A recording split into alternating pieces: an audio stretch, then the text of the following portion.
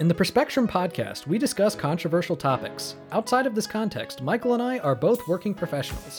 While doing this show, we are not acting as agents or representatives of our respective institutions, and none of the views that we express reflect the outlooks of our employers. So don't come to my office and throw toilet paper at me. And I don't have an office, but don't come to my cube.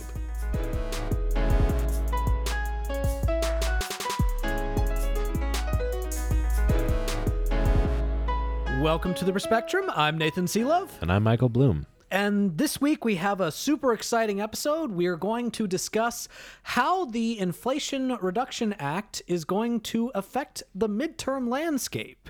And then we're going to have a discussion about this new tactic that Democrats have been trying to use to win the midterms by promoting extremist candidates.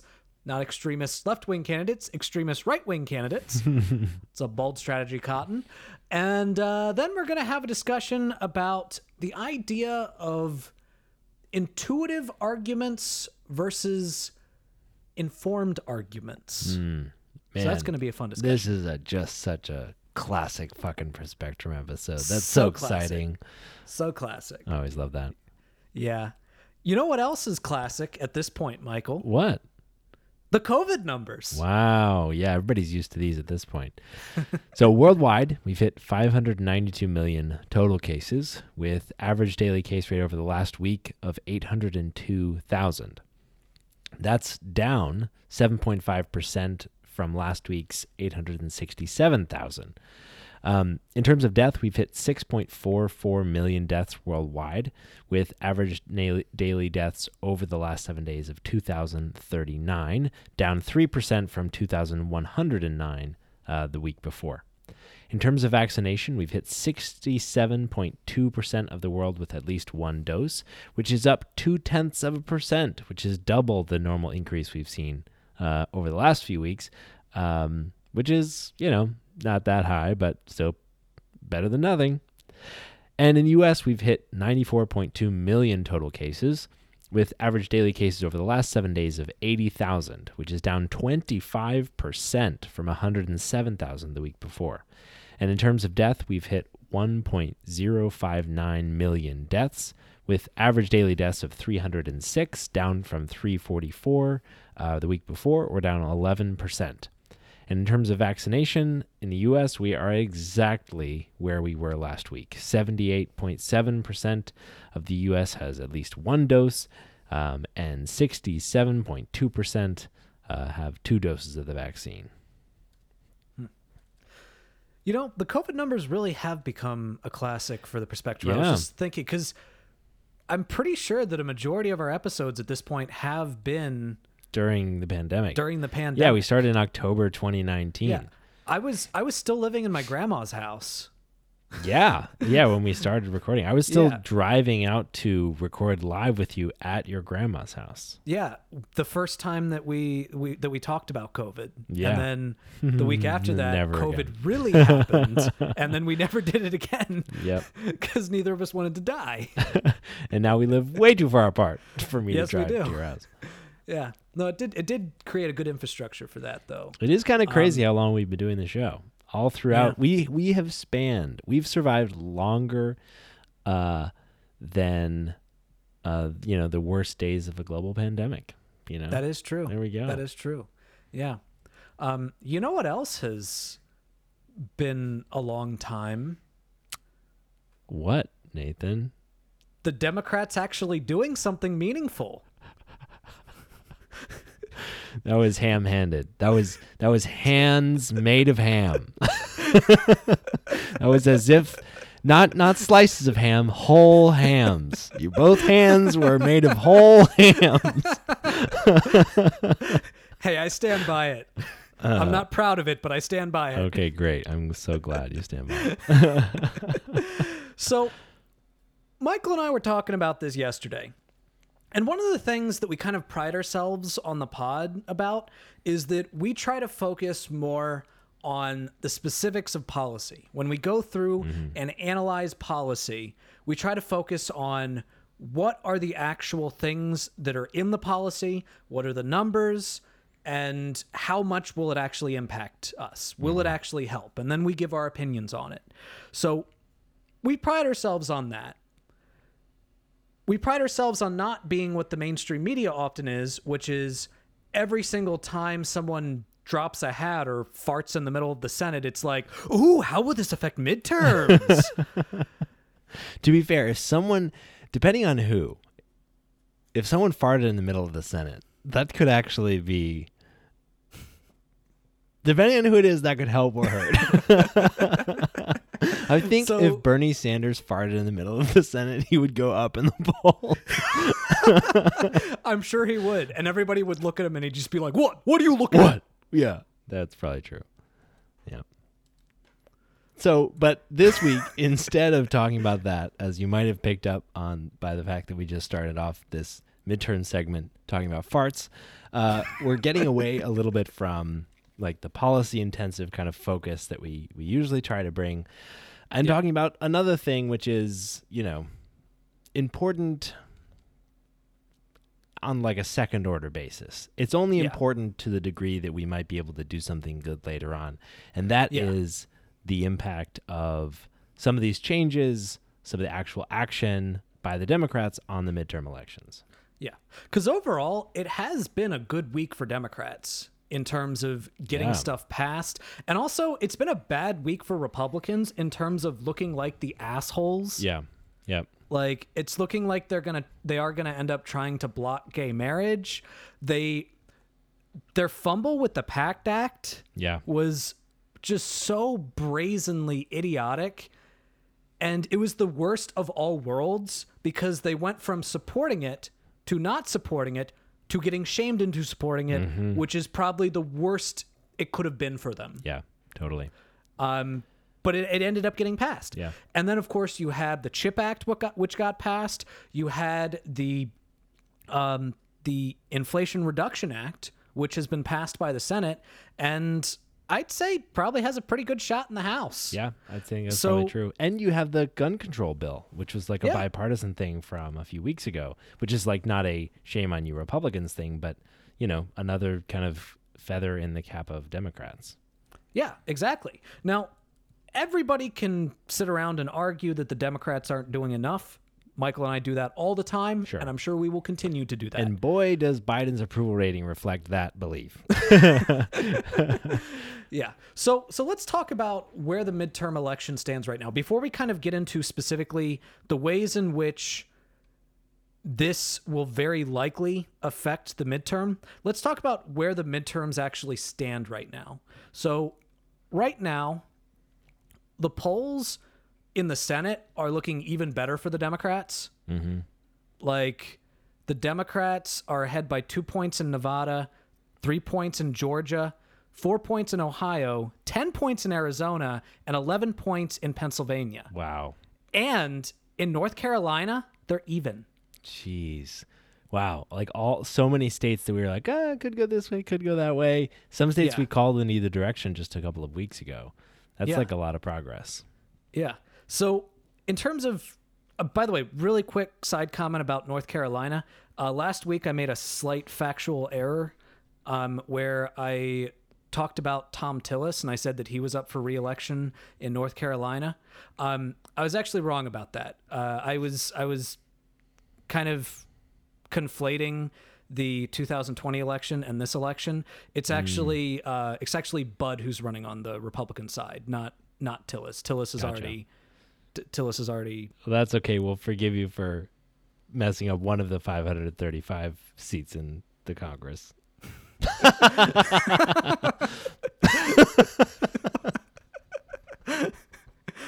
And because of the power of editing, nobody will know why we just laughed so hard. So anyways, the point is, the Senate is looking even better. I mean, Ohio still baffles me. Yeah. I mean, the fact that Ohio is looking good for Democrats, is looking better for Democrats than Nevada, is just insane. Remember, it is astounding, especially in the midterm year. Like, it's like in a good year, that would be surprising. And we don't even have any polling data on Wisconsin yet because they haven't had their primary yet. Mm-hmm.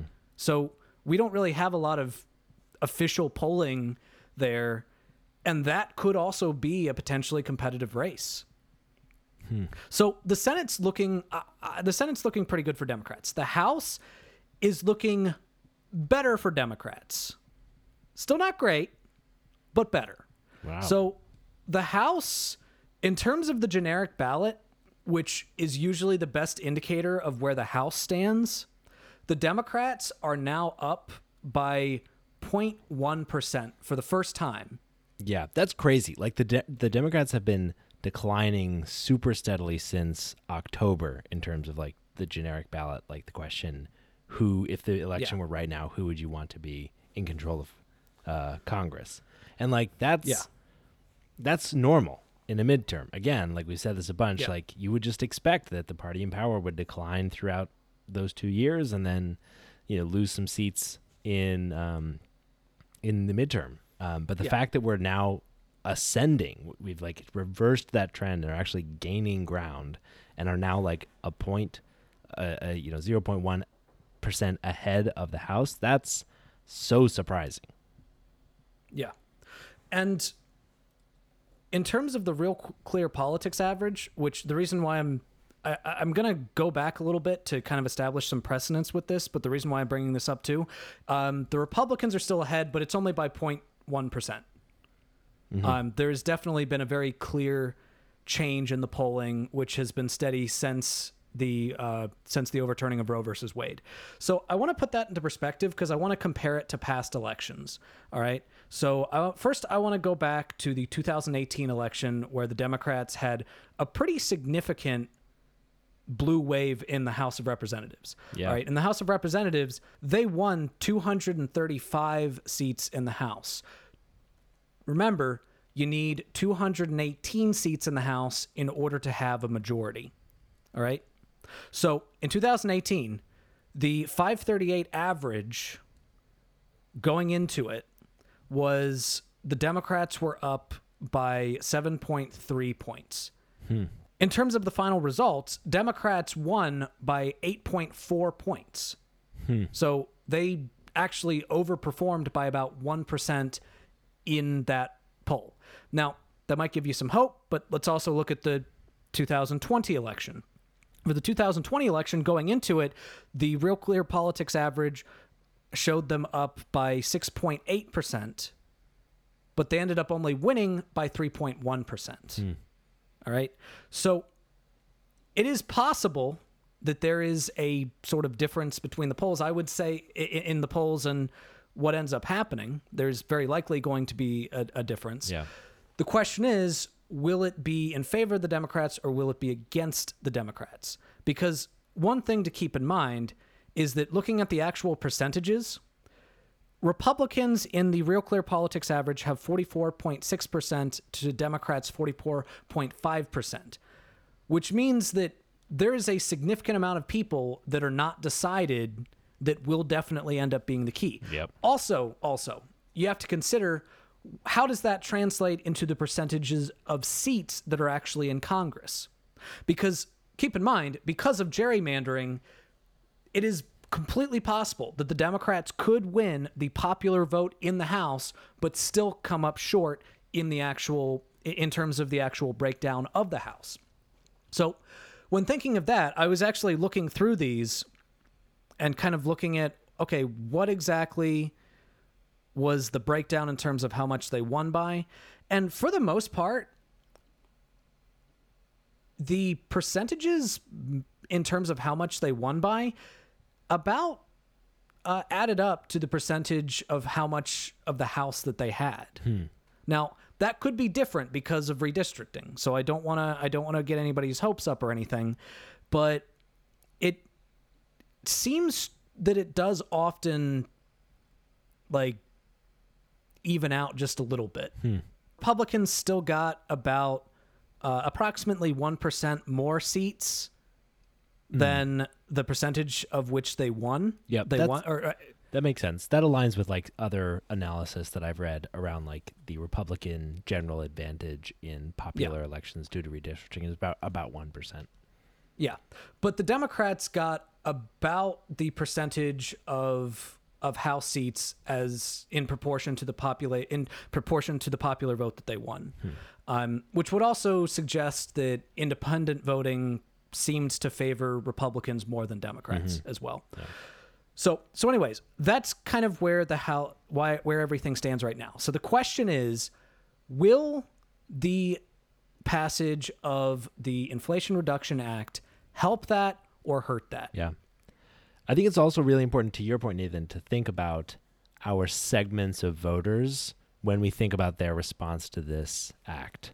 Because to your point, like, there's kind of there's like a few different variables that go into this. One's obviously kind of turnout. You know, if Democrats fail to turn out, we won't be able to keep the seats that we're hoping for, and we'll probably lose a bunch. Like, that's kind of always the case. I don't really have like a strong opinion on turnout, except that I think most people have gotten it through their thick fucking skulls that they have to vote. Like, it seems like we might be beyond the age of like people just staying home most of the time. So the other bit is the piece you point out. Aside from our like likely Democrats, likely Republicans, that independent, undecided vote, which is a pretty large group in this particular, it seems to be a pretty large group in this particular election. So thinking about how this legislation moves both of those needles, encourages Democrats to mobilize, to turn out to vote, and encourages independents to vote Democrat, is like the lens that I'm thinking about as I'm going through and considering how this recent legislation is going to help promote the Democratic success in the midterms. So I would argue that, to an extent, I would say the independent vote is important, but I would say that what is more important is turning up the base. And as a DJ, I'm always a fan of turning up the bass. And the biggest problem that often happens in midterm elections, especially ones where the president in power is a Democrat, is that you just have so many younger voters that just don't show up. And the thing is, Joe Biden has not been doing well, or at least as well as a Democrat should be, among younger voters. Yep. According to a Pew Research Center poll that was conducted in July of this year, in mid-July, 61% of Democrats think that Joe Biden could be doing a lot more to fight against climate change. All right? And keep in mind, this poll was conducted before this bill was passed. Like a possibility. Gotcha. was even passed. So what I'm thinking then is, looking at polling data like that, you're going to have a lot of younger people who are very passionate about climate change. And the polling actually does show, in no uncertain terms, that younger Democrats are far more likely to care about climate change and to want bigger impacts, bigger policy changes on climate change. So among Democrats ages 18 to 29, 26% say that Joe Biden's administration, that the Biden administration's climate policies are taking the country in the wrong direction. Wow. Jeez. All right? Not even just like they're not doing enough. They're taking it in the wrong direction, compared to only 9% of Democrats 65 or older. So you got 26% of young Democrats saying that Biden is going in the wrong direction. The way that you fix that is to go in the right direction. Yeah. Well, and that's what I'm thinking is, like, the more I read about some of the polling on the specific provisions, specifically of the Inflation Reduction Act, the more I think that Democrats might have threaded the needle on this one pretty well in terms of combining a bundle of issues that will motivate the support of Democrats to be like, okay, like, you're doing something, we like what you're doing, let's try to, like, you know, drive support for that, but also like appeal to the like independent voters on a number of measures, and even on Republican measures, like include some stuff that makes them not pissed off that they like, and like even on measures that are less appealing to them, that aren't, they're not stuff that they're like hotly against for the most part. It's like a pretty good mixture for that, for like a midterm cocktail.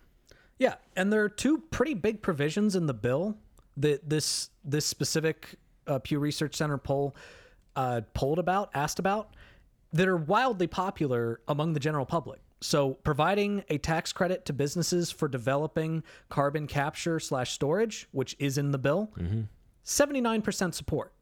Providing incentives to increase the use of hybrid and electric vehicles, 67%. Two major parts of this piece of legislation that are widely popular among the general public. Yeah. So not only are you helping to get people that might be disillusioned by the Democratic Party back on board, you're not necessarily making the general public angry at you. Yeah, totally.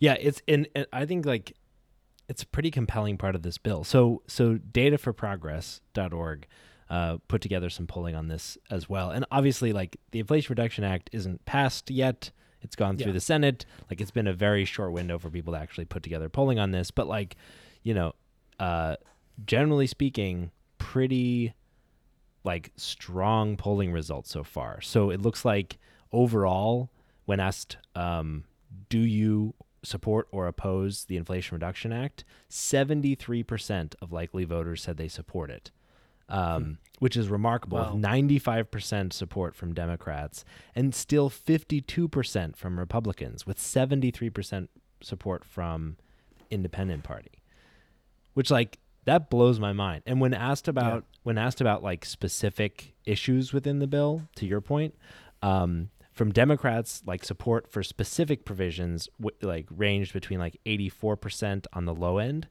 to 91% on the high end. And the low end piece was about low income tax and middle income tax credits for electric vehicles, and the high end was grants for reducing air pollution and tax credits for rooftop solar.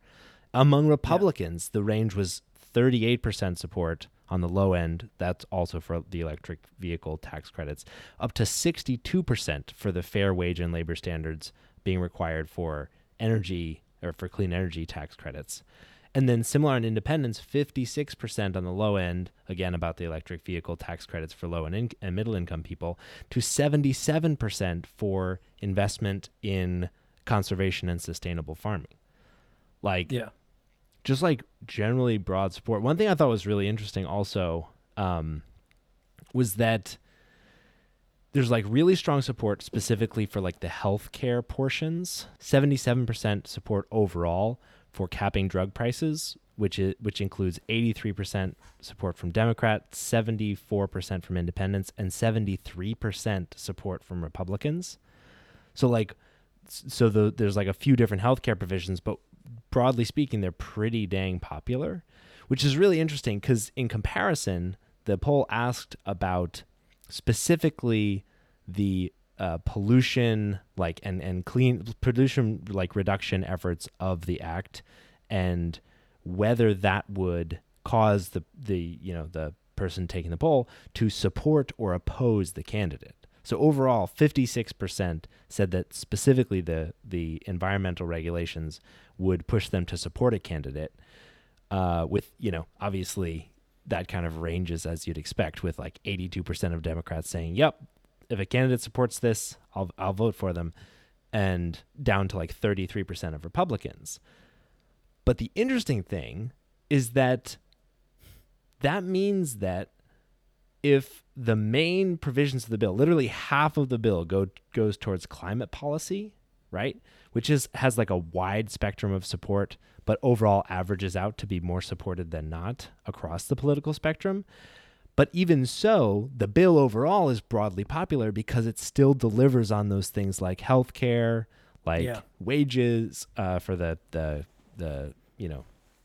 clean energy tax credits, like air pollution, like on a number of different issues that have broad support. And so overall, it's really popular across the board, which I think is like a pretty impressive accomplishment if you're trying to juice for the midterms.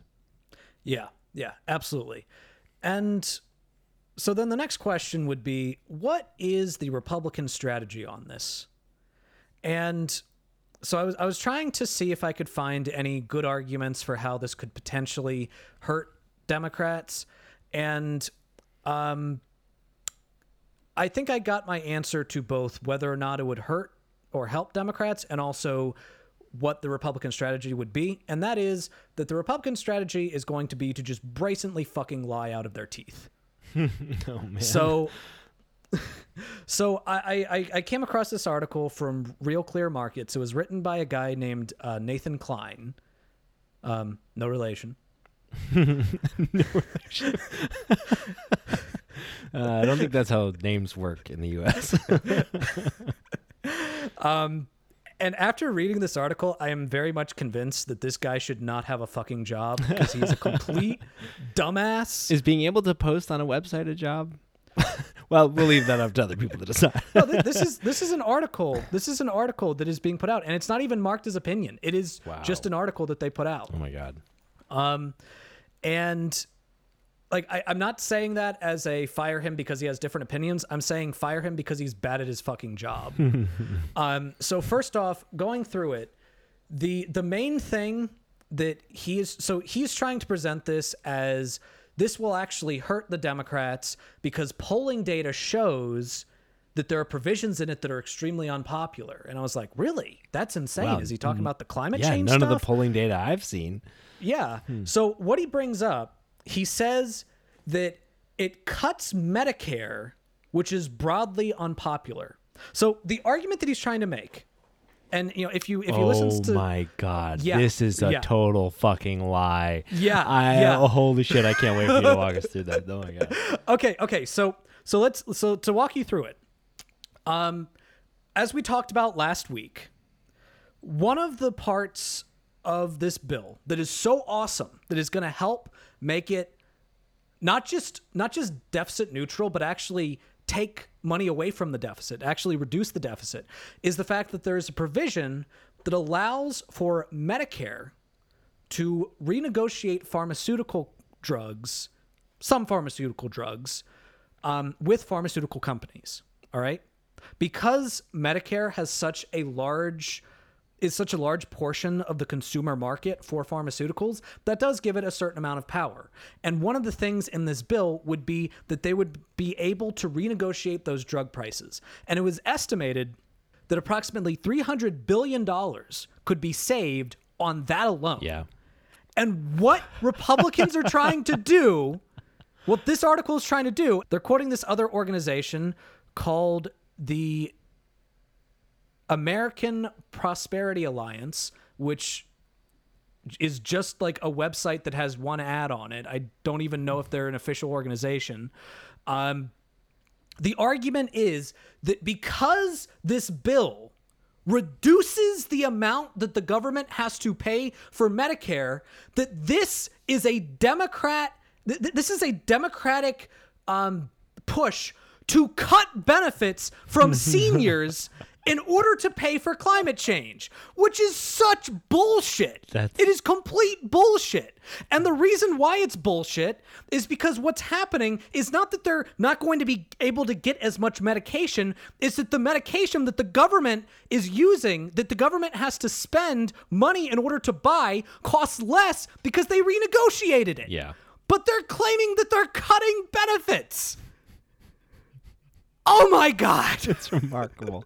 It's like it's remarkably stupid. Yeah, it's like saying what people want from their health insurance is their health insurance to pay a lot instead of fucking health care. Which is, it's so funny that he's making that argument. So one, not funny because it's a lie and people shouldn't be lying. But two, it is kind of funny because those provisions of this bill are so fucking popular. 73% support for Medicare negotiating drug prices. 73% support for reducing the federal budget by $300 billion, which is what that does. 72% support for limiting out-of-pocket drug cost maximum for seniors to $2,000 a year. Just 2/3 of Americans support all of that shit. Yeah. Such a lie. And the funny thing is, he points to a poll, which, by the way, I couldn't even find this poll. It said it was a survey by the American Prosperity Alliance conducted on iMessage Incorporated. They texted 12 of their friends. I guess because I could not find this. I tried to find the poll. He doesn't have a link to it, in this article. I could not find the poll. That's always good. That's always encouraging when you're looking at a factual argument. Someone having ghost resources. Yeah, but he laser focuses on Georgia, Nevada, New Hampshire, and West Virginia. And what he said, and what he said in this, again, even though I couldn't even find the poll, so already it's like red flag. What he said was that the poll found that 69% in Georgia, 54% in Nevada, 71% in New Hampshire, and 80% in West Virginia were less likely to support the Inflation Reduction Act after learning that it cuts $300 billion from Medicare. So when we lie about the bill, sure, people are less likely to support it. And the whole point of this article was just to be like, I mean, it's under the guise of just calling balls and strikes. We're just like, oh no, this is going to be bad for them because look at all this polling. Like he also, and we'll actually talk a little bit about this later. He also makes the argument that it's unpopular because the bill includes new taxes, which means that it is a case of robbing Peter to pay Paul, which is hugely unpopular. There are lots of problems with that argument. Yeah. Number one, it's intuitive and not informed, which we'll actually talk about in the last segment. But number two, it doesn't raise taxes. It closes loopholes. I wish it raised taxes on rich people, but it doesn't do that. It just closes loopholes. But third, raising taxes on rich people is very popular. Yeah. It is overwhelmingly popular. Yeah. So just everything about this is just wrong. And It's like robbing. It's like robbing Peter, the bajillionaire, to pay Paul, the homeless person. Like not even robbing. Not even it's robbing. Like, That's it's the like thing. Peter already robbed Paul. Yeah. Yeah. And it's just like, hey, could you give us just a little bit of that money back? Because because this guy. It's such old world thinking. Like I feel like so many people have just moved beyond like, oh, we shouldn't tax rich people to pay for welfare. It's like, no, that no one gives a shit about rich people. Yeah. Yeah. And he doesn't even address the fact that it focuses on rich people. He just says it raises taxes, which is just, it doesn't raise taxes. It's just misleading. It's a lie. Well, it doesn't raising raise taxes. taxes. It's just a straight up lie. Yeah. All right. And and even if it did raise taxes, it would primarily focus on the rich. So therefore it would be misleading. Mm-hmm. And so the reason why I think it's so important for us to go over this is because you need to be ready for this, because this is what they're going to try to do. Yeah. All right. Elected Republicans do not care about the truth. They will brazenly lie about this bill. And they will, the thing is, it is supposed to be, like I always thought it was supposed to be, a Republican ideal to, if there is excess spending that is unnecessary, then you cut the spending. Or that if you're able to reduce that spending, that is a good thing. All right. But what they're going to try to do is they're going to try to make the argument that Democrats are cutting $300 billion in benefits to elderly people in order to pay for their extremist climate agenda. Mm-hmm. And you all need to be ready for that, because it's complete and utter bullshit. It is wrong on the facts. Yeah. And ultimately, this bill, as long as people are very clear on that, this bill will absolutely help the Democrats in the midterms. I'm not saying that they're definitely going to win the House, but I would put it, from what it was the last time we talked about it, as likely Republican to lean Republican at this point. Wow. That's fucking progress.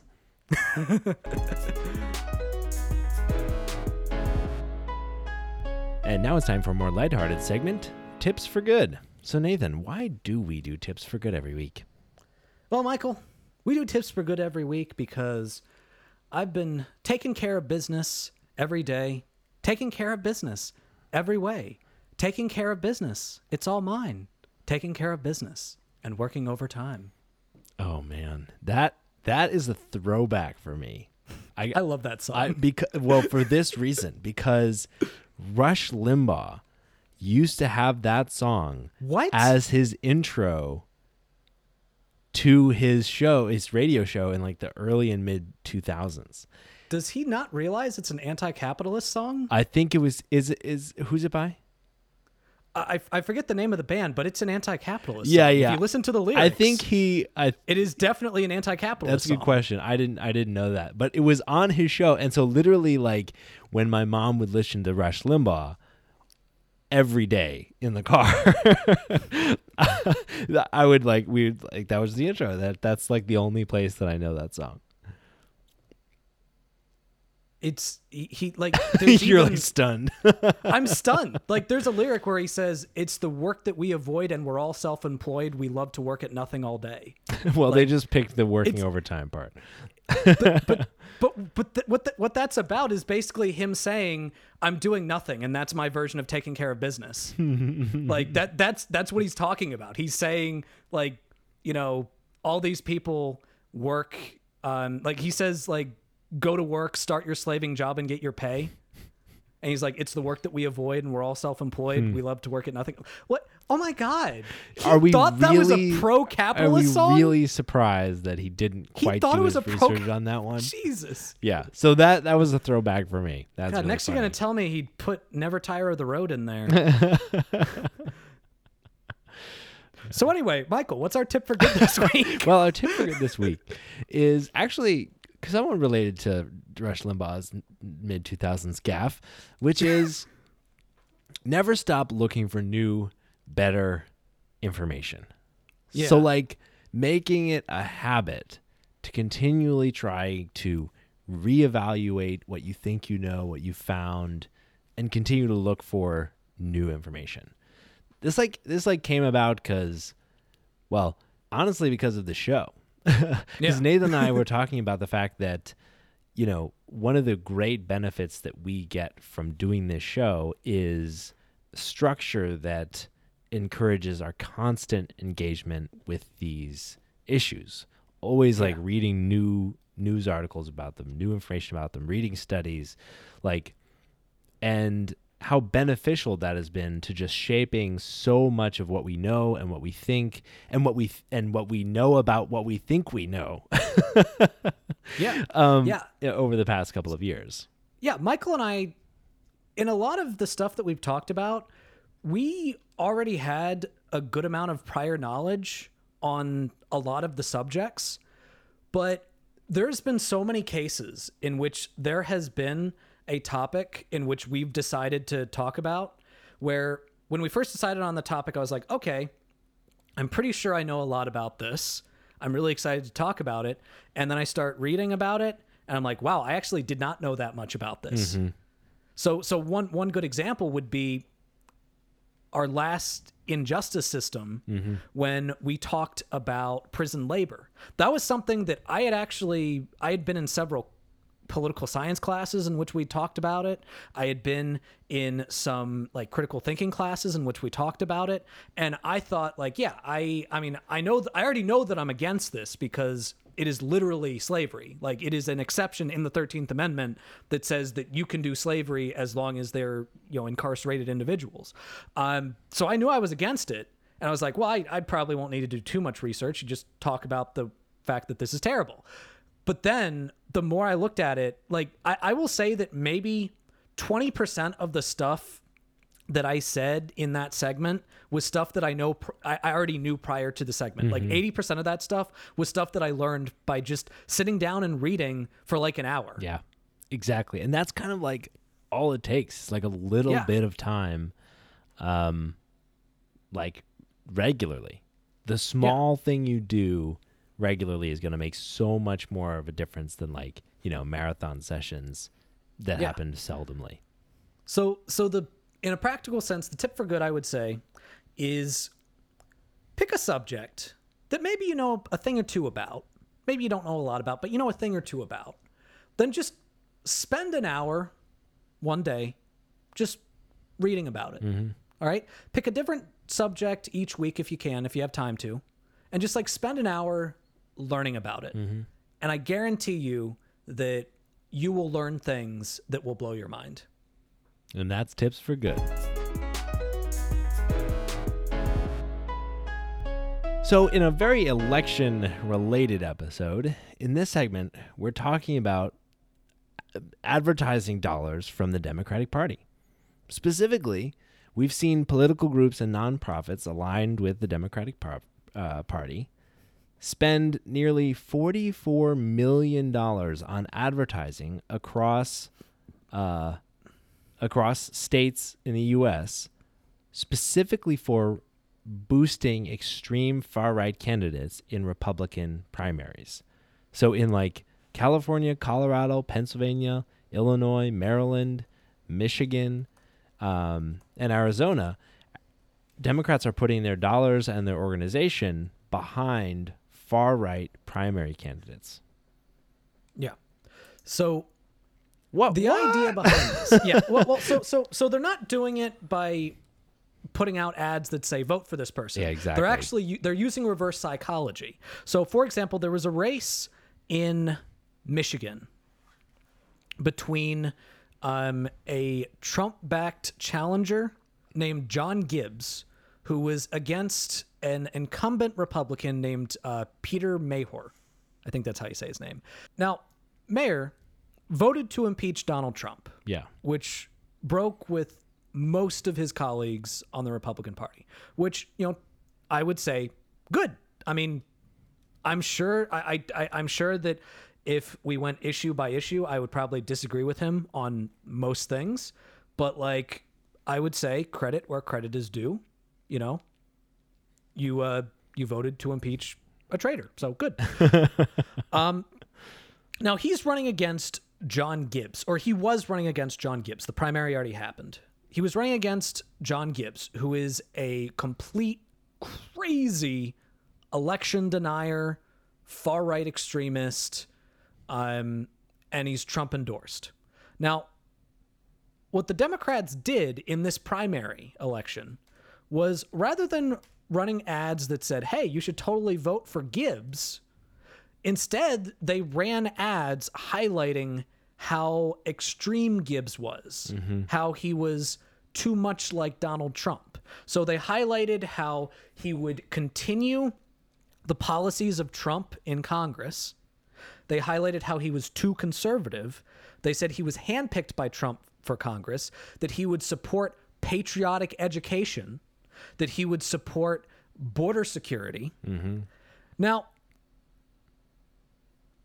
obviously, because they were saying that they were the Democrats, they were pretending that they were saying this was bad. Yep. But the point was for Republican voters to see that and be like, oh, well, fuck, I like that stuff. Yeah, exactly. And then to end up voting. So it's this reverse psychology where they're trying to get the more extreme candidate that they think is more likely to lose. Yes. To win the primary so that the Democrat can defeat them in the general. The example that Nathan laid out is really representative. So they have they have ads targeted at tying people to Trump, like, John Gibbs is former Trump staff. Dan Cox has my complete endorsement, a quote from Donald Trump. If Doug Mastriano wins, it's a win for what Trump stands for. Things like that. They've got the too conservative stuff. So they've got a number of these ads that are just like the things that can ostensibly be said to be like, just Democrats saying you shouldn't vote for this person, because if they were speaking to a Democratic audience, they would be against that person. But the thing is, it's a primary. You're never speaking to the opposing side. You're speaking to the people that are paying attention to the primary, the Republicans. Yeah. Now, another thing that I think is important to note, and also to try to draw a distinction, is that this isn't necessarily the candidates who are doing this. Yes. This is the DCCC. Yeah. All right.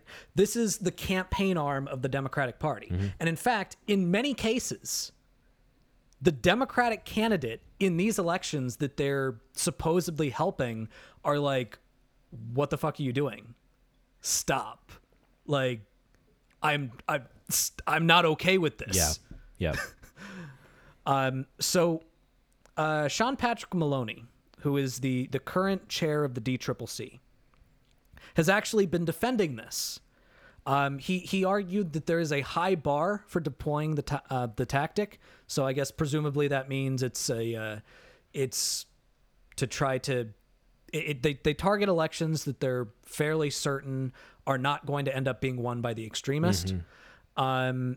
He only, he says that they do it in only places where, quote, it makes sense. Yeah. Yeah. And here's the thing. So I gotta say, because I don't know if I've completely expressed my opinion about this yet in this segment. If you know me, you probably know where I'm going with this, but just to make it clear, where I stand.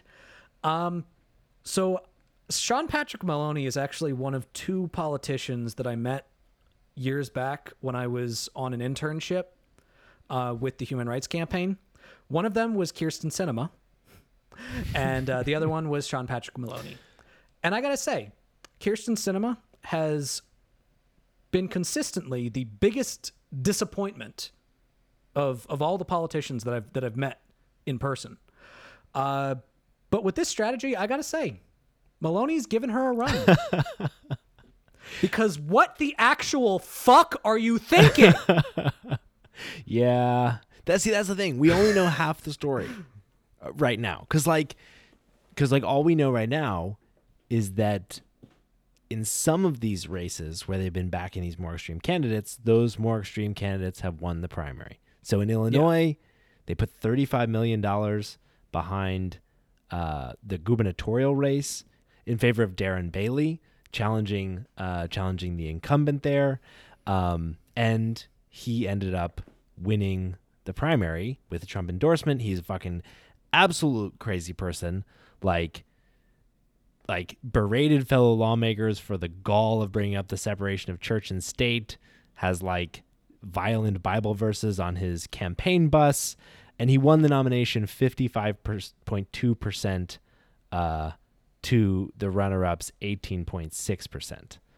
So like really won it. Same thing in Pennsylvania, the race for governor there is the Democratic candidate is Josh Shapiro, and the Democrats put $840,000 into TV ads for Doug Mastriano. Mastriano is like bust people to the January 6th riot, like fucking as deep into deep state conspiracy election denying shit as you can get, and won with 43.8% of the vote in Pennsylvania.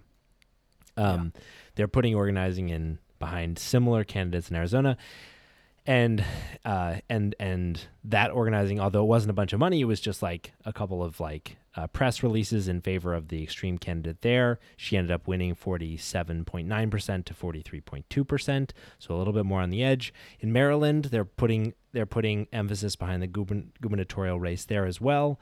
Right now, it's still a toss-up who's going to win, but like they could be making the difference there. And in a few other states, and of course in Michigan, in the Gibbs election, Gibbs ended up winning after they'd put $425,000 behind his campaign. In many of these cases, they are spending more money on advertising for these extreme candidates than the candidates have spent on their campaigns, because they don't have the money, so far half of it has worked in those cases. The first half, get the extreme person in to win the primary. Where it's quote unquote failed so far is in California and Colorado. And that's like the much more common path for these strategies. Like normally, so this is not totally new this year. This is something that Democrats have done throughout like the 2000 teens. And normally the strategy fails because the more extreme candidate just loses, which is the much like no harm, no foul, much better failure outcome than what you're talking about, Nathan, which is the potential for like the big worry, which is that fucking in the age of Trump, in the age of extremism, that Republicans just bite the bullet and go with the extreme candidate. Yeah. Did you see what happened in 2016? Yeah. And 2020 for that matter. Mm-hmm. All right. We have seen what happens when a crazy candidate like that ends up winning in a general election. And we also see what happens if a crazy candidate like that ends up losing in those elections. So first off, I remember in 2016, I was cheering for Trump during the primary because I was stupid enough to think that there was no way in hell that he could possibly win. And I ate those words, and I swore I would never do anything like that again. Yeah. I swore I would never be stupid enough to think, well, let's elevate the extremist candidate so that we don't have to deal with him. But even beyond whether or not this works, all right? Because again, in 2016, people that thought that, it ended up backfiring because the guy won. But think about what happened in 2020. When he lost, it deepened divides in our country. It led to a fucking insurrection. It led to all of these conspiracy theories about voting machines. It led to all of these pushes for stricter voter laws. I mean, it led to a goddamn insurrection. Yeah. So when you're putting these candidates in that are extremist, that are crazy, that are election deniers, that are conspiracy theorists, that are QAnon cuckoo heads. Yeah. Even if they lose, you welcomed that type of ideology into the Overton window within those districts. Yeah. You deepened divides, and not only that, gave them a bigger platform. Exactly. So that's just the practical argument. Yeah. In terms of the moral argument, god damn. You have been spending all of this time talking about how Republicans are the biggest threat that there is to American democracy. You've been talking about how we can't elect all of these extremist Republicans. They've gone so extreme. We can't welcome them into our democracy. They're a huge threat to democracy. Vote for Democrats. All right? We are not the threats to democracy. And then you do this. You do this. Yeah. And you do it to push out candidates that are not election deniers, in some cases, candidates that voted to impeach Donald Trump, and you think that in any way that this looks good? Yeah. You think that this reflects well on your own moral integrity? Look, I have said over and over again that I do want the Democrats to be a little bit more brazen, to be a little bit more like Republicans in terms of their strategy. But this is not what I was talking about. Yeah. All right. I've got like two main points I want to make on this thing. One's on the practical side. And the other is on kind of the political and like Overton window side. So on the practical side, this strategy has worked before, right? So like, I think the most common example that you'll see touted by all these strategists is in 2012, Claire McCaskill, exactly. Like in the last couple weeks of the primary, she put like $1.7 million into ads, boosting Todd Akin, the primary challenger the radical like Tea Party candidate. He won his primary, did exactly what she had expected he would do. Absolutely went off the fucking rails. He's the guy that referred to legitimate rape, like women's bodies have ways to defend themselves in the cases of legitimate rape. And like he just totally fucking imploded, and she won like absolutely handily in that race. And so people keep holding this up as like a great example. The problem with that example and other examples when this has worked is that like it's pre-Trump. Exactly that. So like a couple things. One, in the Todd Akin case, as soon as he like exposed himself to be this just totally horrible, like impossible to win candidate, the Republican leadership rejected him. Just stopped supporting him. They don't do that anymore, right? No matter how bad the candidate, they just go on supporting them. And so when this has worked, it's been like uniquely terrible candidates specifically in the pre-Trump era, when there were things that we just wouldn't accept. Not even the Republicans would accept. And like, if I would ask you today, after Trump's like on tape admitting to having raped someone. Yeah. Like, if Todd Akin made his legitimate rape comment, Yeah. he would have gone up in the polls. Like, and also let's not forget in 2012, like I remember in the primary election, it was this complete circus. All right.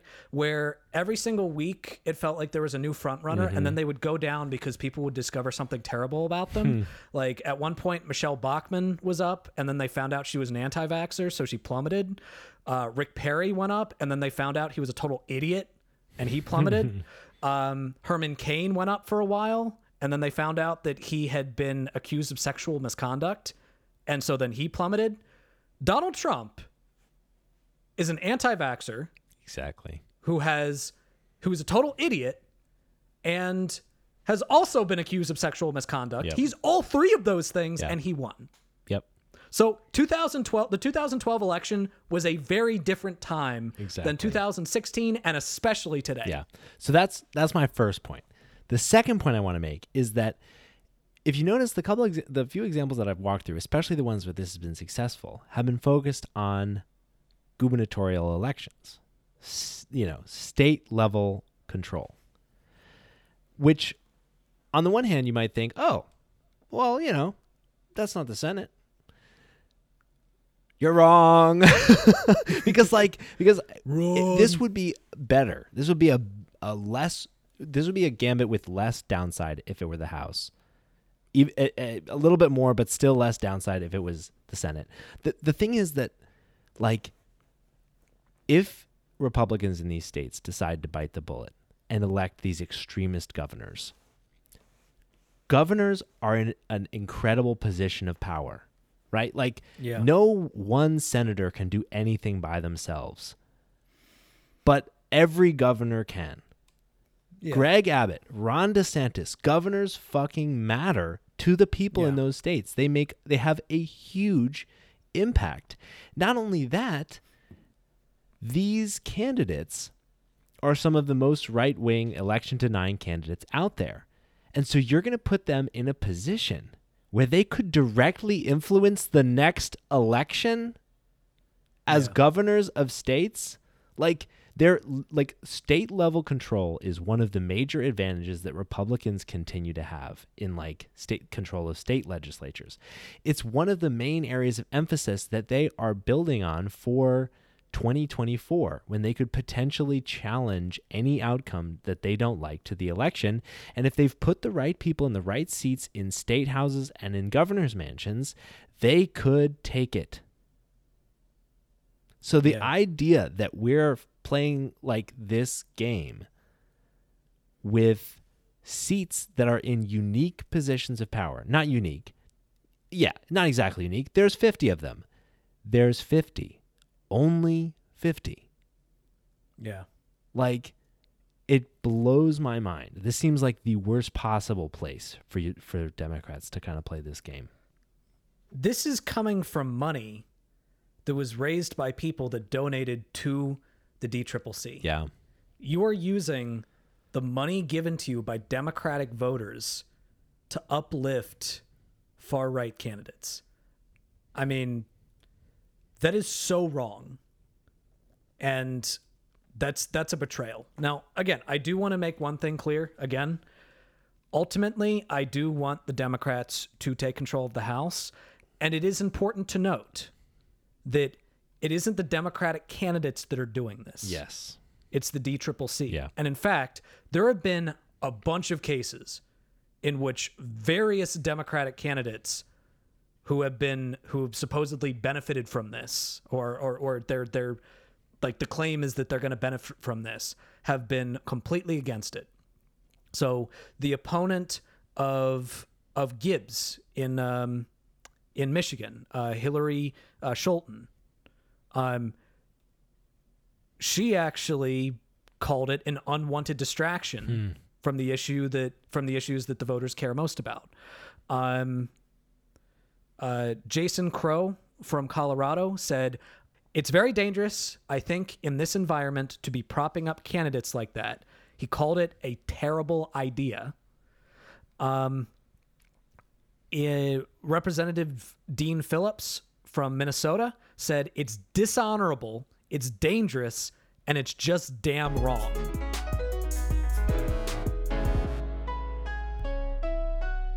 And now it's time for our new segment, MWTF. So Nathan, what the fuck is MWTF? Well, so MWTF stands for Miscellaneous What the Fuck. And it is a segment that we decided to start doing because we just kept coming across so many stories that were just hilarious and silly. And the types of things that we like to just, point a finger at and just laugh. But they didn't fall under the category of asshat because it wasn't necessarily someone doing something extremely heinous. And it didn't really fall under the category of Dershowitz bag because it wasn't necessarily somebody making an argument. So we decided to do a segment where we just talk about miscellaneous things, miscellaneous stories that just make us say, what the fuck? Yeah, seriously. And this one is a fucking doozy. This is so funny. Oh my God. So a lot of you probably know conspiracy theorist Alex Jones.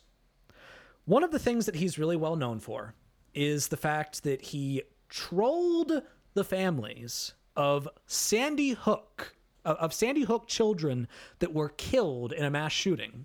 Not just trolled them, he spread conspiracy theories that claimed that it never happened.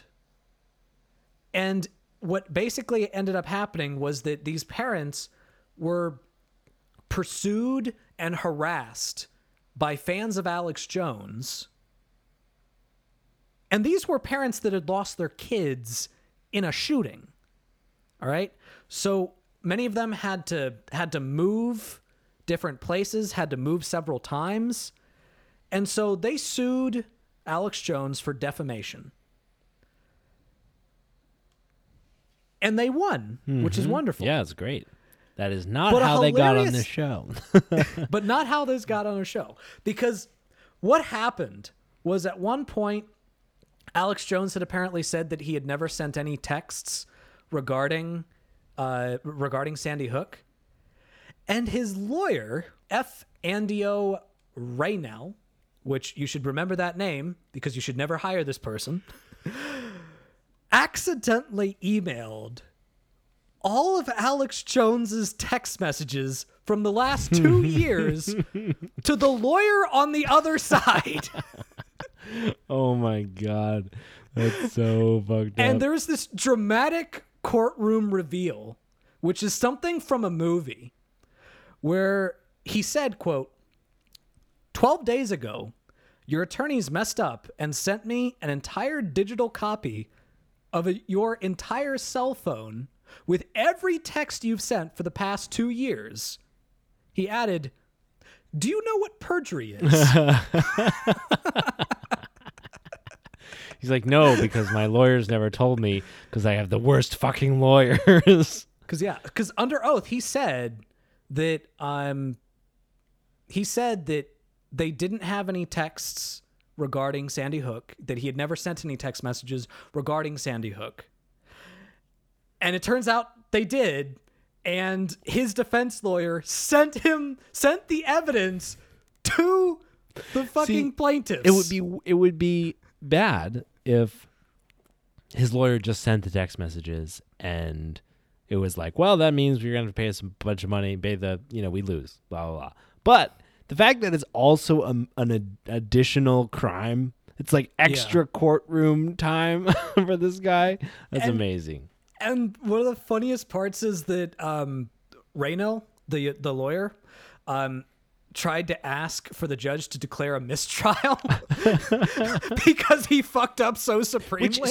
So that's the crazy thing about this also. Like, it's not as if this were a criminal trial where like the rules of evidence are a little, adversarial.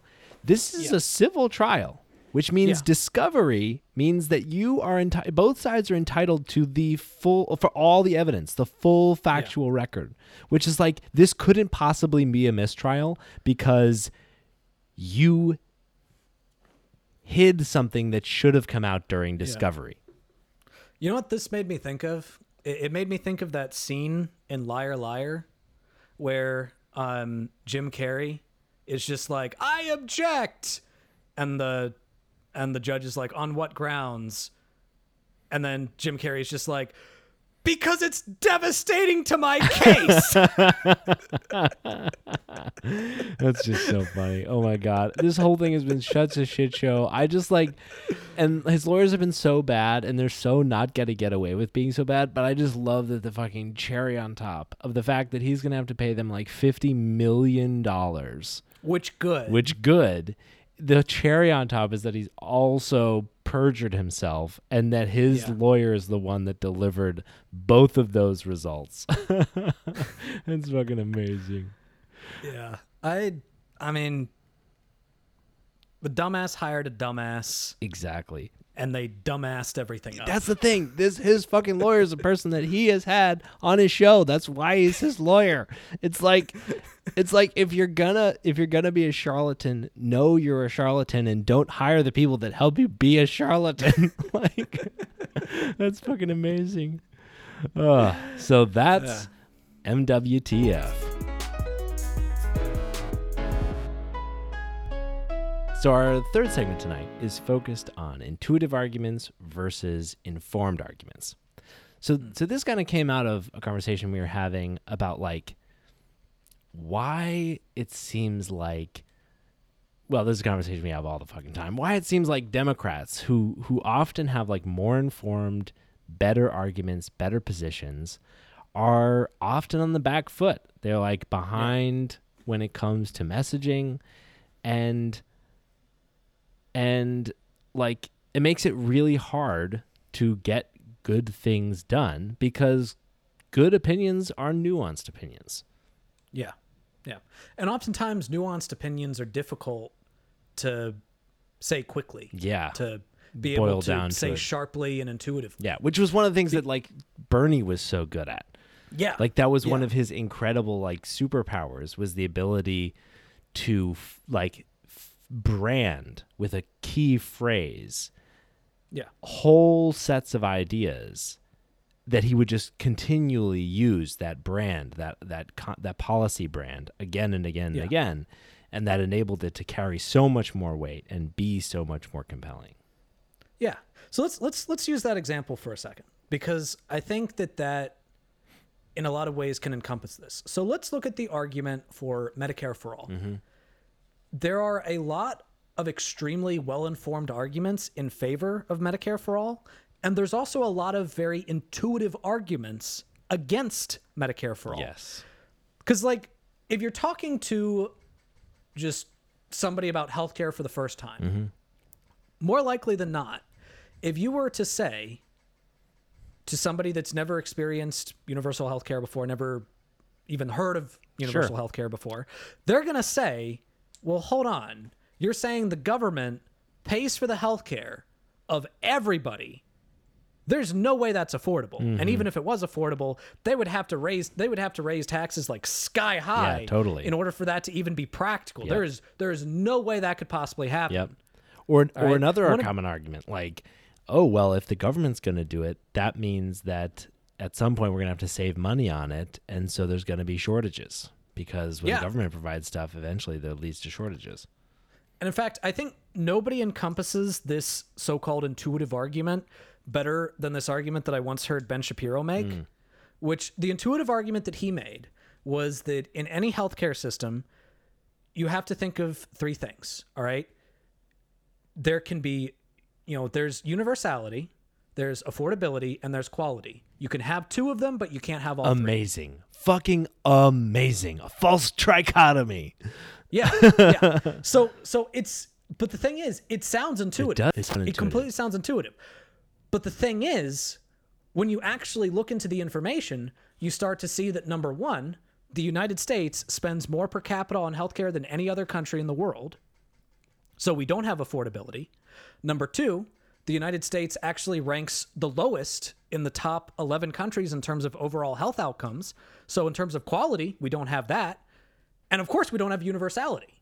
So the United States doesn't have any of those things, Yeah. doesn't have all three of those things. Yeah, you literally don't even have to tackle the factual question of whether there's an actual trade-off in order to say, well, at least we could pick two. Yeah, we don't have them. And it doesn't seem very intuitive for me to say that universal healthcare is actually cheaper, because it just doesn't How is ring universality cheaper? How is bigger cheaper? Yeah, exactly. Now, there are a lot of informed arguments that we can use in order to say that it's cheaper. Number one, cuts down on administrative cost. Number two, has more of a focus on preventative care rather than emergency care. Number three, it gives the government a better ability. It puts the consumer of healthcare products, which in this case would be the government, a single payer, in a better position to negotiate with companies that supply that medical equipment or that medicine, which ends up driving down the cost significantly, which is one of the reasons why in so many other countries, you always hear this whole thing about how like insulin costs like $50 million in the United States and, you know, a bottle cap in Canada. So there's a lot of informed arguments that you can make, but it's hard to get over that intuitive argument. And one of the things that Bernie Sanders was really good at was he was really good at just very clearly and concisely saying, we spend more than any other country on healthcare, and yet we don't cover everybody. We need to guarantee healthcare as a right to everybody. We need to join the rest of the developed world in making that guarantee. And as soon as he started making those, not just informed arguments, but intuitive arguments, polling shot up for single payer, for the proposals that he was making. Yeah, exactly. It's like, I think, we've accepted largely a false dichotomy, which is that informed means complex. Yeah. And like, I don't know, maybe it goes back to like that, like Einstein, I don't have the quote in front of me, so I can't quote it, but like paraphrasing, it was essentially like, if you can't explain a concept to me simply, then you don't know it well enough. Yeah. And it's like, it's something similar to that, which is like all of these things. To be fair, I bet fucking like Bernie Sanders has been in Congress since they were chiseling the laws on stone. And so like he's had a lot of practice in like making these arguments and making them intuitive. So I'm not saying that it's easy by any means. It's hard. You have to become like truly compelling on these subjects and make them intuitive. It is a difficult task, but like it can drive such powerful results. And like, listen, like if you think about the argument that you just laid out, Nathan, it was like, you know, it was like a 1-2 punch. Like we pay more. That's a bad thing. We have worse health outcomes. That's a bad thing. Other people do it better than us. That's a comparative thing, right? Which means that we can do it better, and we're the fucking United States. We can do it better, you know? And like it plays to like our like pride or whatever. And join the rest of the developed world. Ends on like a positive, like we can just be part of this coalition of people that do great things for their constituents. And like it's super compelling. Yeah. And oftentimes this especially is present when it comes to culture war issues. Because there are a lot of intuitive arguments that conservatives make that at face value sound perfectly reasonable. So, for example, you often hear the argument of, well, if black pride is okay, then why isn't white pride? And, you know, an intuitive person could look at that and be like, well, why isn't white pride okay? I mean, isn't that just another form of racism to say that you can't be proud of being white if you say that you can be proud of being black? It's an intuitive argument. It's not an informed argument, but it's an intuitive argument. Yeah. All right. Which means that when you are combating an argument like that, you need to be both intuitive and informed. Yeah. So in this case, it would be pointing out the fact that as it stands, approximately a quarter of all black people live below the poverty line versus 11% of white people. There is an institutional tendency within our country and a historical tendency within our country to disadvantage people of color, to disadvantage black people, to disadvantage other types of other racial minorities. All right. So when you say white pride basically what you're just saying is that you're proud of not being black, not being those other not being those non-white other. people, yeah. So because pride comes from struggle, and white people have never struggled because of their race, but black people have. Yeah. So that's the intuitive argument, but it's also the informed argument. Yeah. And like that's the thing, and like turning that into something that you can say that feels like intuitive, that feels compelling, that's like, you don't have a white community. You know what I mean? Like, and that's the tough part and that's the part that takes like practice and all that and experience and all that stuff. But like, it's the thing that Bernie does really well. Alexandria Ocasio-Cortez does really well on a number of issues. Like, and the thing is, like, intuitive arguments that are not informed can last just generations. They can be really dangerous. Like trickle down economics. Trickle down economics. It's like it's the most. It is an argument so intuitive that it is written down in academic economics papers. Like it made it like the idea that a rising tide raises all boats. It's just like, of course it does. Absolutely, that is true. And like, so there's and you used to believe that. Oh, Michael. absolutely, I did. Yeah, absolutely, I did. And why wouldn't you? It sounds completely logical. That's the thing. Like, if like Elon Musk is a 200 billionaire, if he just spends a bunch of that money, like, by breaking somebody's window, and then they've got to go and he's got to pay him for the window, and then they go and they feed the window maker, and then he buys bread and he feeds the baker, and then he, like it's just so compelling and simple and easy to understand. What it does not do is describe the world effectively, is predict things effectively. And so like, but that's like a hard argument to make, like it's difficult to say, except that's not how it really works. And like, so the requirement is to have the information, and we don't have all the information about everything. We're still learning, like all of us, academics, politicians, pundits, everybody's still like learning about certain subjects. But where we do have the information, at least some good information, like we can start forming these intuitive arguments, and there's so many of them. Like we have to have a higher minimum wage because inflation and rising costs have outpaced wages for decades. So intuitive. We have to guarantee college tuition to everybody, because we cannot have education be an institution that can only be taken advantage of by the rich and the well-off. And education is one of the biggest drivers of social mobility. Yeah, exactly. Yeah. The fact that we have to raise taxes on the rich, or at least restructure our tax system on the rich, because the average rich person pays less as a percentage of their wealth than the average poor person. Yeah. The fact that in a democracy, you should be making it easier to vote and not more difficult. Easy. Exactly. And like, all of these are just like intuitive. And ultimately, the intuitiveness of an argument has to tackle the main, counter arguments, right? What makes Bernie's arguments so good is that by the time you've heard them, there's not a lot left on the table that are, that you're like counter arguing with. And that's what makes those so powerful. And it's why this project is ongoing. All the examples that we listed are, I think, good examples. I don't think they're amazing examples. I don't think we're in a position where like we have the perfect way to argue for all of these things, but I think we owe it to ourselves and others to keep trying.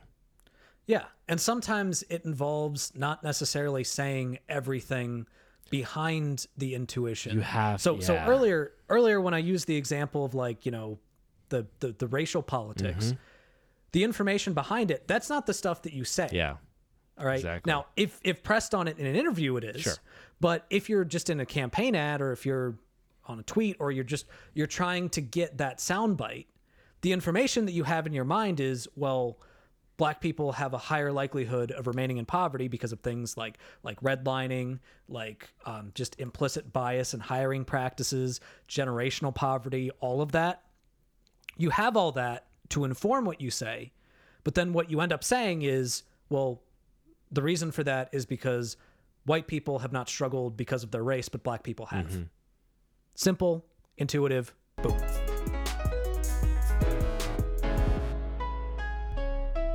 And now we'll end our show as we usually do on our highlights. So Nathan, what's your highlight this week?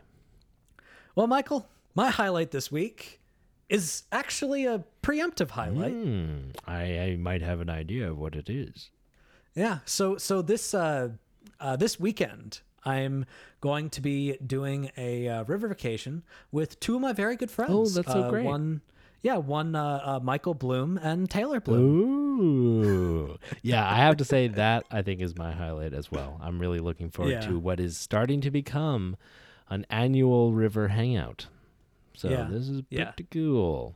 Yeah. And I think that it was, so you came and you helped me move into my house. But I think before that, the last time I had seen you in person was actually last year's hangout. I think that's right, which is just crazy. Yeah. Considering we talk last time I saw multiple times a week, it's remarkable. That's how long it's been. But I'm so looking forward to chilling with you and Taylor. We're gonna have a great time. Yeah, me too. And that is absolutely my highlight.